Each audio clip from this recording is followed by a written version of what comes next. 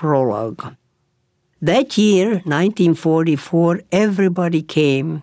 The believers, the atheists, the Orthodox, the agnostics. Women of all descriptions and of every background. We were about 700 women jammed into one long barracks.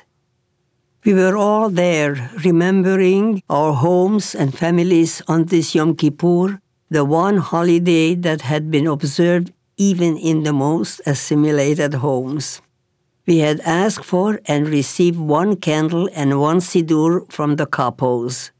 Someone lit the candle, and a hush fell over the barracks. I can still see the scene. The woman sitting with the lit candles, starting to read Kol Nidre, the opening prayer of Yom Kippur. The capos gave us only 10 minutes while they guarded the two entrances to the barracks to watch out for SS guards, who might come around unexpectedly. Practicing Judaism or celebrating any Jewish holiday was forbidden in the Auschwitz-Birkenau death camp. The Nazis knew it would give solace to the prisoners. But this particular year, some of the older women had asked two capos for permission to do something for the eve of Yom Kippur. Most of the capos were brutalized and brutal people, but a few of them remained truly kind. We knew these particular two were approachable. One of the kind capos was a tall, blonde, Polish woman, non-Jewish.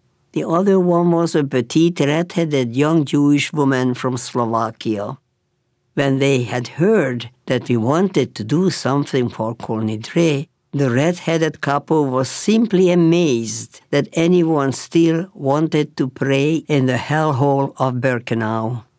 "You crazy Hungarian Jews," she exclaimed, "you still believe in this? You still want to do this and here?" Well, incredibly we did, in this place where we felt that instead of asking forgiveness from God, God should be asking forgiveness from us. We all wanted to gather around the woman with the lit candle and siddur. She began to recite the Kol Nidre very slowly so that we could repeat the words if we wanted to. But we didn't. Instead, all of the women burst out in a cry, in unison. Our prayer was the sound of this incredible cry of hundreds of women. I have never heard before or since then such a heart-rending sound. Something was happening to us. It was as if our hearts were bursting.